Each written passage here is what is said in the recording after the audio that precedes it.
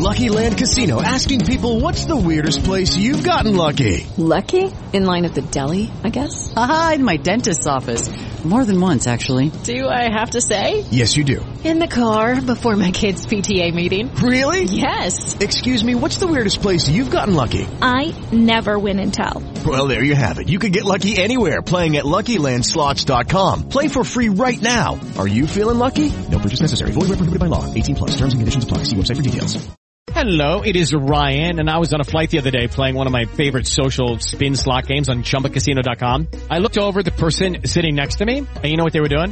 They were also playing Chumba Casino. Coincidence? I think not. Everybody's loving having fun with it. Chumba Casino is home to hundreds of casino-style games that you can play for free anytime, anywhere, even at 30,000 feet. So sign up now at ChumbaCasino.com to claim your free welcome bonus. That's ChumbaCasino.com and live the Chumba life. No purchase necessary. VGW. Void where prohibited by law. See terms and conditions. 18+. Hello, it is Ryan, and I was on a flight the other day playing one of my favorite social spin slot games on ChumbaCasino.com. I looked over at the person sitting next to me, and you know what they were doing? They were also playing Chumba Casino. Coincidence? I think not. Everybody's loving having fun with it. Chumba Casino is home to hundreds of casino-style games that you can play for free anytime, anywhere, even at 30,000 feet. So sign up now at ChumbaCasino.com to claim your free welcome bonus. That's ChumbaCasino.com and live the Chumba life. No purchase necessary. VGW. Void where prohibited by law. See terms and conditions. 18+. Without the ones like you, who work tirelessly to keep things running, everything would suddenly stop. Hospitals, factories, schools, and power plants, they all depend on you. No matter the weather, emergency, or time of day, you're the ones who get it done. At Grainger, we're here for you with professional-grade industrial supplies. Count on real-time product availability and fast delivery. Call, click Grainger.com, or just stop by. Grainger, for the ones who get it done.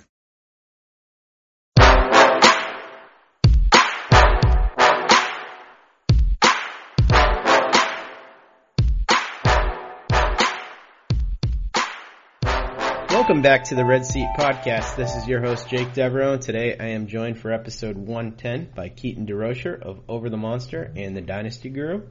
On today's April 15th, or 14th edition, I should say. 15th. Yeah, April 15th edition, as you're listening to this. We will be discussing a number of things. We're going to talk a little bit about the ring ceremony, Craig Kimbrell not going to it, Dustin Pedroia coming back, the performance of the team since we last talked, Chris Davis ending his hitless streak versus Porcello, all sorts of different things. But we're going to lead off today, Keaton, by talking about Andrew Benintendi leaving the game after fouling a ball off of his right leg. Thankfully for us, we got some good news, man. X-ray was negative, just a foot contusion. Oh, that is good news. And probably even better news is there's a real good chance they're not going to play tomorrow. So could be back in the lineup, not even miss a beat. Yes. I would argue that that is bad news because I love the Patriots Day game and I get bummed out when it gets rained out. But yeah, I mean, it would be good news for Benintendi. But Keats, how are you doing anyway? I haven't asked you yet. We just got right down to business. Yeah, well, we are all business here at Over the Monster, and I'm doing good. I've had a crazy busy weekend, but it's been good. Went to a Guster concert last night, and man, they put on a fantastic show. That was the second time that I've seen them, and the last time I saw them was in 2005. So that was quite a while ago. So it was a blast. It was a good time. I think that's the last time I actually heard the name Guster. It was in 2005, so I wasn't even sure that they were still a thing. Oh, yeah, they just released a new album in January. Wow. Yeah. Learn something new every podcast. Oh, yeah. Since the last time we had you on, Keaton, we have had the start of a season, and it's been disastrous. So we had Patrick on last weekend, and things haven't gone well, but I think the worm is starting to turn a little bit here. We had an amazing start from David Price today on Sunday as we record this podcast. And all of a sudden the Red Sox have won 4 of their last 6 and 3 out of their last 4. They're only a half game behind the Yankees right now. So, you know, things are starting to heat up, especially because after this, the Red Sox are going to be playing the Yankees after they finish up against the Orioles. and then they're going to be playing against the division-leading Tampa Bay Rays. So we've got 2 at the Yankees and then 3 at the Rays. And in New York, we've got Sale and Eovaldi. So maybe those guys can right the ship and get things turned in the right direction. It seems like this is the perfect time for them to start turning it around. Yeah, the ship has started to turn, and as we all assumed, it's started with the starting pitching. Got a great performance out of Erod, great performance out of Price today. We had interesting but very effective performance out of Sale his last time out, and so wouldn't you know it, when the starters pitch well, they win. Quite an interesting formula for success. Who'd have thunk it? But we got a nice string of games upcoming against teams that can get, it's still early, but you have, win the series against the Yankees, win the series against Tampa Bay, and then they'll, just be a stone's throw away from taking over first in the division, and then this disastrous start is just completely forgotten. And they have the talent to do that, so it would be nice to see if they can actually put it together and kind of get everyone to forget about it. Yeah, and I think you touched on maybe the most encouraging thing that's happened since we talked last time, or since we even had a podcast last time with Patrick, is that 2 of the starters, Eddie and David Price, have finally had excellent starts. And I want to talk about Price's start today a little bit first. Price did a tremendous job of mixing, 3 different types of fastballs, his 2-seam, his cutter, and his 4-seam, as well as mixing in his changeup today. And he did all just incredibly effectively. He got a lot of swinging strikes, 5 on his 4-seam or his 2-seam, 5 on his changeup, 4 on his cutter. He looked awesome. Velocity was up to 94. He was basically painting all day. He was able to put the ball wherever he wanted it. And I just thought that he might have had the best start that we've seen all season. He looked in control from the get-go. Yeah, absolutely. Only 3 hits, no walks. Like you said, he had command of everything going on the mound today, able to put up a solid 7 innings, which was great to kind of save that bullpen a little bit. So that was great to see, and see the velocity was there. And although probably more of a subtle note, but it was a cold day. And we know that he sometimes has issues on those cold days, and he was very, very effective today. So that's a positive sign. Yeah, he was sure excellent. So I was very encouraged by that. Let's talk about that Eduardo Rodriguez start, though, because I was actually at the game on Friday, and I was pretty nervous about Eduardo Rodriguez because he's just looked so bad heading into that start. He came up in the Baltimore system, so I think that he's always a little bit fired up to go against those guys. And he was perfect. He went out there and he was much more changeup and slider heavy in this game. He had excellent command. He was wiping people out with the changeup, though, pretty much all day. And the nice thing was that when I looked back at his Brooks Baseball page after the start, I saw that his release point on his fastball and changeup were pretty much identical. And that led to a lot of the 8 strikeouts that we saw there over 6.2 innings pitched. He did give up the 2 earned runs on that cheapy home run to Smith, but he didn't walk anybody. And he also, just like David Price, looked in control from the get-go. So I think those 2 things happening, even against the Orioles, has to be encouraging for the team, and just has to be a huge lift because the bullpen has had to have so much of the burden of this season on their shoulders to this point. Yeah, and we knew coming into this series with the Orioles that the plan was for, I can't remember if it was tomorrow or Tuesday, but one of these next 2 days to pitch a bullpen game. Yeah, that was for tomorrow's game with Velasquez. Yeah, so leading up to tomorrow, any length that the starters could get to save the bullpen for that game, so we didn't have the bullpen pitching on like everybody going on 1 day's rest, was going to be great. And he went deep, was able to save the bullpen, and again, David Price today was able to do the same. But he gave up 3 hits, but 2 of them came in the last inning when he got pulled right before the home run. And up until that point, it was probably the best game that he has ever pitched in a Red Sox uniform. Yeah, I mean, it's definitely, it's up there with some of the best ones that he's pitched. Everything was working, and I was talking to Matt over on our Locked On Red Sox podcast about this, and the best thing about it was just how much he was mixing up his pitches, because so often Eduardo Rodriguez turns himself into a two-pitch pitcher, and when he actually does throw that changeup and slider at the same time as his fastball, the result is often just like this. Yeah, and it's kind of a ridiculous stat. They mentioned it almost every time that Rodriguez is out there on the mound. But if he can get to 6 innings pitched, he's something stupid like 15-1, which, take pitcher wins for what you will. But he's limiting damage, and he's being incredibly effective when he can get deep into games. And when he can get deep into games is when he's using all of his pitches. So whoever is catching him needs to drill it into his mind. Use all of your pitches every single time out there, and don't get caught up in just throwing one or two because you feel comfortable with it. Got to keep them off balance. Yeah, and I think that everybody in the Red Sox organization, down to the bat boy, probably tells them that. So hopefully one of these days it'll start to sink in and just become automatic. Yeah. On the negative side, throughout this little bit of success that the Red Sox have been having here, we have to talk about Mookie Betts, who has just been really bad pretty much all season. He's been bad for Mookie. I guess he's not been bad for everybody, but coming into today's game on Sunday versus the Orioles, he was batting 224, 324, 431 with a 97 WRC plus. He's striking out at a little over 18%, which is more than he ever has. More importantly, he's swinging at fewer pitches in the zone than he ever has, so he's not attacking. And he's actually just swinging less altogether than he ever has by a substantial amount, about 4 percentage points. He's also had a few miscues in the field, no errors, but a couple balls that he misplayed. I was at the game on Friday, as I mentioned, and that catch that he didn't make, I think that was there Friday.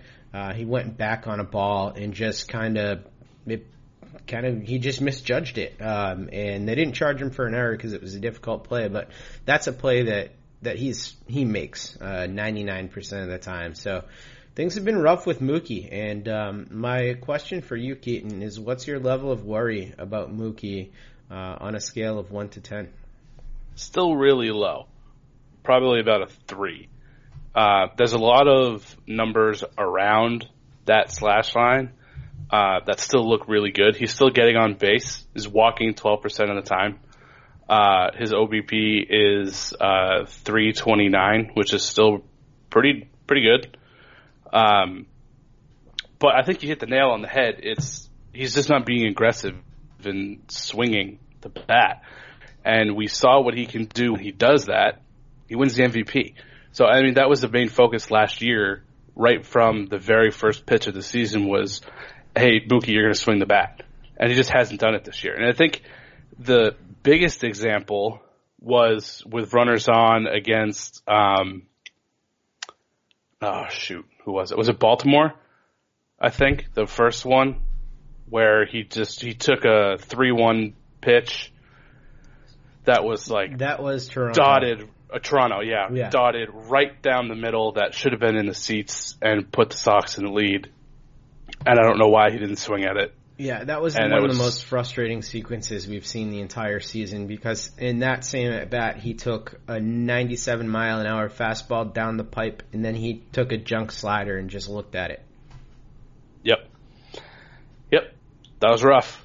But when he swings the bat, good things happen. So he just needs to continue to swing the bat. And much like people should be reminding Erod to throw all his pitches, everybody down at the bat boy should be like, hey, Mookie, swing the freaking bat. And good things are going to start to happen. And it's not like it's been, like you said, it's been bad for Mookie, not necessarily bad for your average major leaguer. But we know things can be a lot better, and things aren't going to get better unless he starts swinging the bat. And I really feel like it's just as simple as that. Yeah, I agree. He's got to start doing it. And, when Mookie is aggressive and when Mookie swings the bat, Mookie wins the MVP. So we've seen that. It is proven. And Mookie, we need you, buddy. You got to get back on this thing. Because the offense, frankly, doesn't look scary without Mookie performing like he can.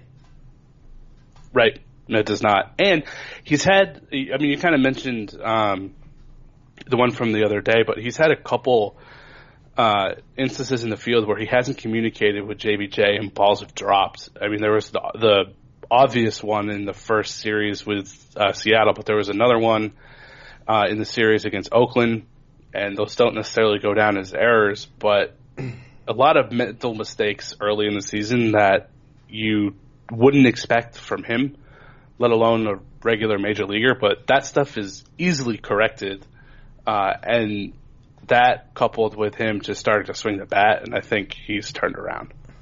Yep, I agree. We have to talk about JBJ as well. JBJ ended up getting the day off today. I guess he's got some sort of a stomach flu, so that's why he didn't start the Sunday game. However, Jackie Bradley Jr. has been just a nightmare this entire season. We've touched on it a few other times, but it's just getting to the point where it's one of those massive, long, cold streaks at this point. He really hasn't done anything the entire season. He's got a weighted runs created plus of -7 right now. He's completely lost at the plate. His slash line is 149, 196, 170 with an ISO of only 0.21. He's also walking less than ever, striking out more than ever, making less contact than ever, and chasing more pitches out of the zone than he's ever done before. That is pretty much the perfect designer cocktail of how to be a terrible major leaguer. So JBJ doing everything wrong right now. Yeah, and just a quick primer for those of you that may not be super familiar with WRC+. It's a metric measuring offensive performance, and 100 is average for the major leagues. So just to put in perspective how much a -7 is just in the absolute garbage, he's essentially costing the Red Sox runs at the plate at this point. Like, it's not that he's just below average and he's like just terrible. He's a liability at the plate, which we have kind of come to expect him not to be a superstar there, but effective. And at this point, he's less than that. And for all the talk about he's put in the work, tweaked his swing, he's coming in with a new approach, new swing, had a really good spring training, so everybody jumped on the bandwagon, and we talked about that last time we were together on this pod. Hasn't worked. It has not worked. He has a grand total of 0 barrels on the season and 33 batted balls. That's not good. No. Not even one. No, that's really bad. And we put up with JBJ, and we love JBJ because he's a Gold Glover and he makes plays like he made Friday night. And I about jumped out of my seat and my brain exploded when I saw that catch because it was ridiculous. I mean, he had to go a long way to get that ball. He went to nearly the deepest part of the park, jumped up, and perfectly timed a catch that I don't know how many other people in Major League Baseball can make that catch. Maybe Kiermaier, maybe Adam Engel, maybe, I don't know, one or two other guys. Pilar could be one of them. But, like, almost no one makes that catch. And he went up and did it, and then after the game was just like, normal catch. Like, no, that's not a normal catch, man. You're a freak. So, I mean, we love him, and we want him to be good, but, man, these cold streaks of JBJ, and we've talked about this before, and it's the reason why I doubted him, and the reason why on this show, as late as July of last year, I was basically poo-pooing the idea of him ever being anything offensively. And then I ate my words on our first podcast together, and now it looks like I'm an idiot for eating my words about that. So maybe I should just trust my eyes. Yeah, and I don't blame you for wanting to believe, because you actually believed so much to the point where you convinced me, and I started to buy in that maybe this was going to be his year. And now I've quickly reversed on that. But he's going to be in the lineup every day because of his defense, just like you said. And he has to be better than this. And we're not asking a lot for him to hit 230. So that seems like something he should be able to do. And he's gotten worse when he should have gotten a little bit better. So I don't know what to do with him other than keep sending him out there because you absolutely need his defense. But I mean, maybe use the DH on him because honestly, at this point, like the collective batting average for pitchers last season was about 70 points higher than what he's doing right now. So maybe use the DH for him and let Porcello get some hacks out there. Yeah. Hit another double off Scherzer. It's bad right now. We have seen him snap out of this in the past, so hopefully he will snap out of this at some time soon, and maybe everything that he has learned and the encouraging exit velocity that we saw at the end of last season, there is something to that, and he's just struggling for whatever reason right now, but we hope that he does turn things around. Let's talk about some good news, though, because on the plus side, the great Mitch Moreland leads the team right now with a 172 WRC plus, while slugging .702 and batting .277 with 5 bombs. Again, on Friday, he was the hero with the big home run and then a double. He's basically hit and been the only one consistently hitting the entire season. Mitch has been incredible, and he's dug out some pretty difficult throws in the field. He's been doing it all. Yeah, he really has. And this is probably the part where I eat my words, because when we were on the pod together last, I said that I expected the biggest letdown to be the first base platoon because it just seemed like it was set up for that. I agree with you, though. Whoops. Yeah, that's true. And that seems to be a mistake. And surprisingly enough, he's only had 7 at-bats versus lefties, but he's got 2 doubles. So he's actually hitting lefties and righties so far in the small sample size against lefties. But he has 13 hits, and 10 of them are extra base hits. That's ridiculous. Yeah, that's really, really good. Mitch Moreland has been just better than any of us expected him to be. The big story with Mitch Moreland, though, is always whether or not he can keep this going, because as we've seen throughout his career, Mitch Moreland does tend to fade in the second half. He's a career .264 hitter in the first half, a career .236 hitter in the second half, and we certainly have seen that in his time with the Red Sox, where he's been good enough to be an all-star in the first half of the season and then fallen off in a huge way. But, that all isn't really going to matter if in the second half of the season Steve Pearce is more locked in at the plate, fully healthy, and then all these guys that we've been talking about have righted the ship.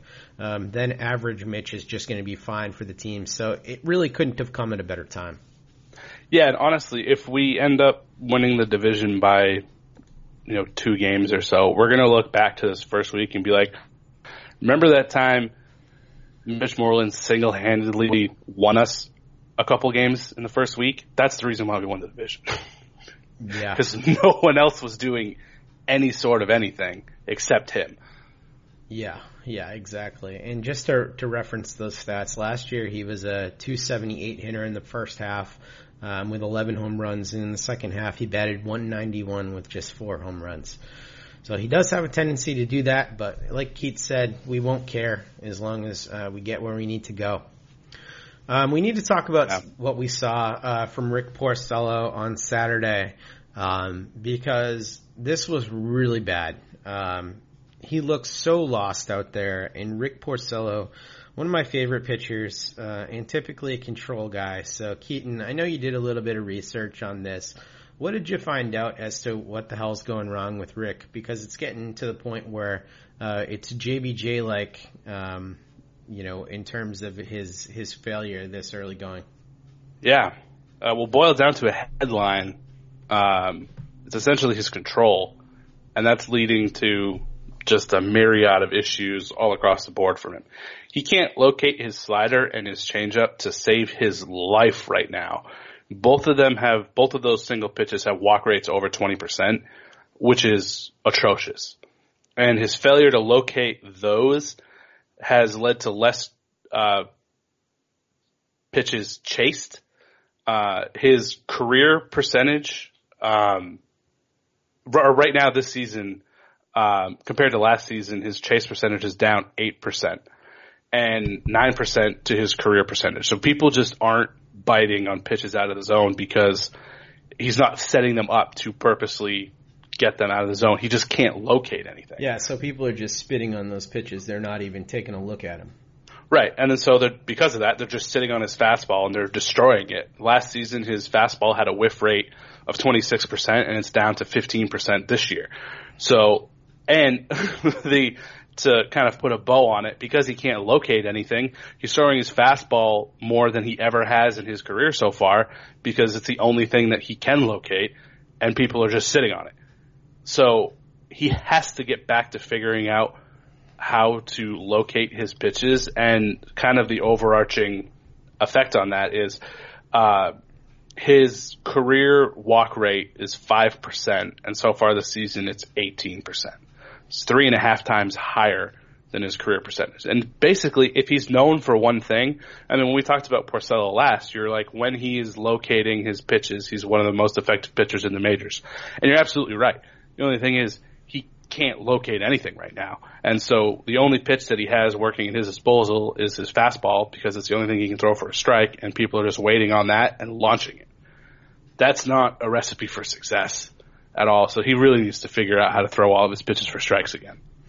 Yeah, he really does. And, you know, on Locked On, we talked about this a little bit today. And I just said I think he needs to get back to basics and maybe skip a start and do some bullpen work and work with Dana Levangie and Brian Bannister to figure out what's exactly going on with his mechanics and his release point and his, you know, his where his foot's landing and all this sort of stuff that just seems super basic to a pitcher who's been doing it in the big leagues for 10 years. But clearly something's off if all of those offerings that he usually has impeccable control on are just not going where he needs them to go.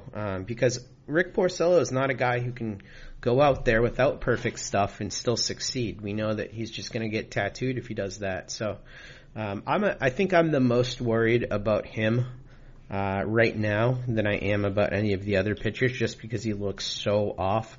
Like, at least with Eovaldi, you can see it. Like, you can see why it's happening, but there are so many other things that you're still encouraged by when watching him, whether it's his velocity still being there, you know, individual pitches that are thrown that look good. And then with Chris Sale, like, he's still Chris Sale, so we've seen him succeed even in that weird game where he only struck out one but had 6 innings of strong baseball. But we really haven't seen anything that we can cling to with Porcello in this early going, and I don't think we're going to until he figures that out. I don't think so either. And we had talked about him being an anchor for the bullpen, or for the rotation, because every 5th day you know he's going to go out there and he's going to put in 6 innings, and it'll save your bullpen. You don't have to worry about him missing days or missing starts. He'll get to 200 innings in the season.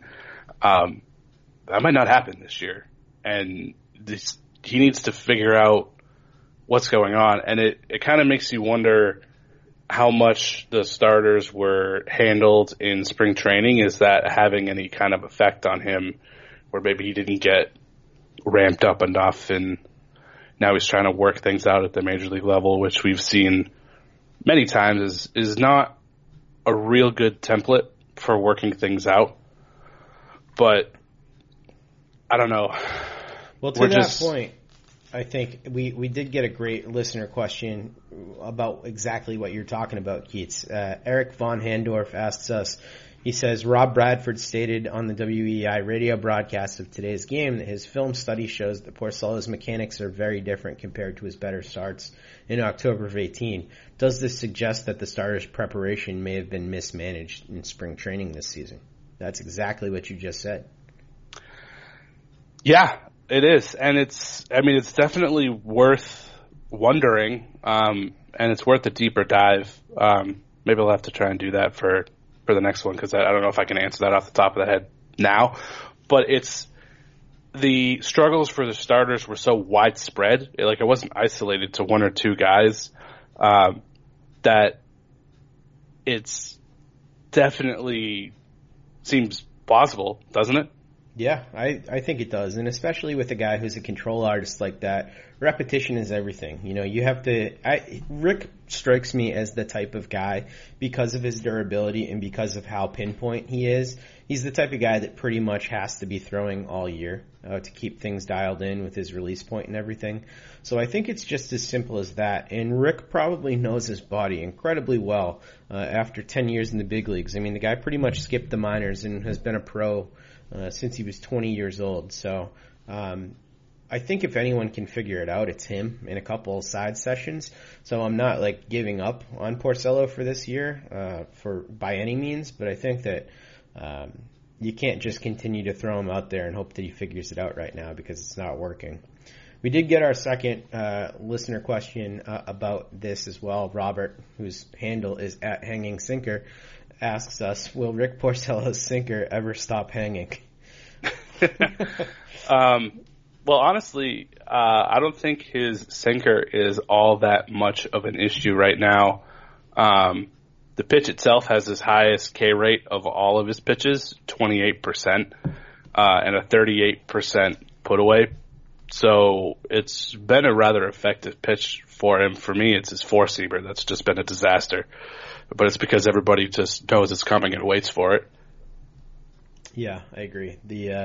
That's maybe the only pitch you can say that hasn't been an issue for him this year. I want to talk about the bullpen a little bit and the bullpen usage, because we have had a surprisingly effective bullpen to this point.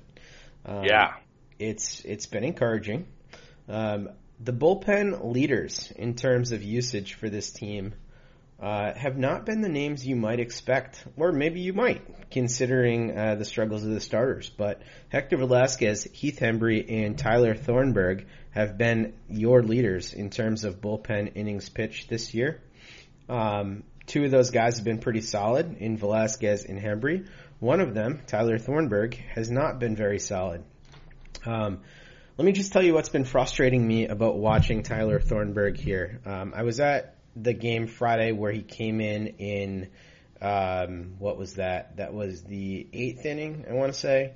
And the game at the point was 6-2, and he came in and just got hammered, like pretty much right away with a 2-run shot. And I looked into it a little bit more, and Thornburg has just been hammering the top of the zone with hard stuff. But when he's in the top of the zone, he's not getting the ball high enough to get guys to actually swing at it. They're actually just hammering it because it's pretty much like chest high, perfect height to drive the ball. His curveball's been great when he actually throws it, but he doesn't throw it very much. But he throws this absolutely dog shit changeup that should not be a pitch that Tyler Thornburg ever goes to. But he throws it, and it's super easy to pick up because it comes out of his hand very differently than his fastball does, and the guy's just getting annihilated on it. So I don't see the point in Tyler Thornburg being in the Major League bullpen at this point, and it pisses me off that he's gotten the third most amount of innings of anybody in this pen right now, and I frankly, I've seen enough of this guy. So allow me to try and talk you off the ledge. And let me preface this by saying I'm in no way a Thornburg truther, but there are actually some positive things in his stat line. So first off, his batting average is .214, batting average against .214, which is actually the second lowest of his career. Lowest was his absolutely stellar 2016 season. So it's the lowest since his best career season. That's a positive. The other positive is it seems like he's still recovering from Tommy John, which as a reliever actually kind of makes sense because he's not throwing as many innings as a starter to get ramped back up. But so far this year... It would be thoracic outlet syndrome for him. Oh, yeah. Yeah, sorry. Yeah, that was it. But still, he's showing signs of recovery because his four-seamer so far this year is about 100 RPM faster than it was last season, and his curveball is about 200 RPM faster. So he's showing better results in his spin rate, and he's having more success against the batters that he's been facing. He's had, I'm not going to take anything away from that previous outing. That was terrible. that did not go very well at all. But he's been generally effective when he's been out there. So I don't feel strongly one way or another about keep sending him out there versus not. But I think a lot of his usage and Hembree and Velasquez usage has been predicated on circumstance, and that ideally we would like to see a lot of Brazier and Barnes, but they haven't been in situations where they haven't had very many high leverage situations where those guys would have been used. Of course, they don't want to waste those guys when they're losing games. Right, so then we go down the ladder to guys that we're going to use when they're not in high leverage, and here we are at Thornburg and Hembree and Brewer, who just had an absolute meltdown the other night. So I still wouldn't mind seeing Thornburg get some more run because there are some interesting things in the underlying numbers. But I still think he's a giant question mark, and I'm not sold on relying on him by any means. Yeah, I think that you make some good points, especially about the spin rate on those pitches. So maybe the best is yet to come for him. He does have an outlandish home run to fly ball ratio at this point, about 18%. Yeah. It is worth noting, though, that there are a few guys down at Pawtucket right now who are actually having a really good early going. Henry Mejia, who signed here, has a 1.42 ERA over 6.1 innings pitched with a 0.63 whip and 6 strikeouts, so he's been pitching very well down there. Josh Taylor has a 3.18 ERA down there, and then Bobby Pointer, 4.15 ERA so far. He's been a little bit less good. But those are some interesting guys that could be a potential arm. And then if you really wanted to do this, and they probably don't because they don't have a tremendous amount of starting depth in the minor leagues, Mike Schwarren has been awesome so far this season. He's got a 3.18 ERA over 2 starts, 11.1 innings pitched with 14 strikeouts, and just a 1.06 whip. So Schwarren's been awesome. He is a super slider heavy guy, and he is a starter right now, so I don't know if they'd ever want to bring him up in that role. But certainly they have more options than a lot of teams do in the high minors for the bullpen. Yeah, for as mediocre as their relief pitching is at the major league level, it is a position of depth throughout the organization. And there's even some guys at AA that we've talked about before that could jump up if needed later down the road. So it's if they continue to have struggles in some of these guys, there at least is worthy replacements in short order in the minors. Yeah, that's for damn sure. While we're talking about the minors here, Keaton, I want to also touch on a couple performances that are noteworthy down at Pawtucket, and you let me know which one of these is, in your opinion, either more encouraging or more sustainable. So, 2 guys that are playing chiefly in the corners, although one of these 2 guys has gotten a bunch of time at second base lately. Michael Chavis, through 31 at-bats in Pawtucket, is batting .351, 581, or I should say 351 with a 581 slugging percentage and 3 home runs so far. And Josh Ockamy, who I was a little bit suspicious as to whether or not he would take to this level right away. He's through 27 at-bats. He's got 3 home runs as well, but he's got a 667 slugging percentage, a 459 OBP on the year, and he's batting .259. So I actually flipped that for Chavis. I gave you his OBP. His batting average is .358. So these guys are just 1 point away from each other in terms of batting average. Both have 3 home runs, but Josh Ockamy, almost a 460 OBP right now. Yeah, that one's definitely the most surprising. I would say that I'm more convinced in Chavis in sustaining that, but I agree with you. I wasn't exactly sure how well Ockamy was going to translate to AAA, but it's been great so far, and that's been a very pleasant surprise, and I would like to see that continue. For Chavis, I am thrilled that he is playing at second base, and I hope it is not very long before we see him at the major league level. For those that don't know, when Chavis was drafted, he was drafted as a shortstop and then moved to third when he started playing in the minors. So he has experience playing in the middle infield. His frame is interesting. Definitely wouldn't be able to play shortstop at the major league level anymore, but perfectly serviceable at second base. And so if Pedroia doesn't exactly take well to returning and still has issues with his knee, that's certainly an option that I would be rather excited about. Chavis is my guy, so I'm pumped. Yeah, I'm super encouraged by what we've seen from him as well. We're going to look down one more level. I'm going to name one other hitter who has had a really interesting start to the year. That is Brett Netzer, second baseman for the Portland Sea Dogs. They've been snowed out, surprisingly, a few times already in this early going. But in the early go, he's got a .320 batting average, .370 OBP, and .400 slugging percentage across 25 at-bats. So Netzer has looked really good. Not surprisingly, Bobby Dahlbeck already has a home run. And on the pitching side of things, nothing incredible happening so far because there's only been really 2 starts.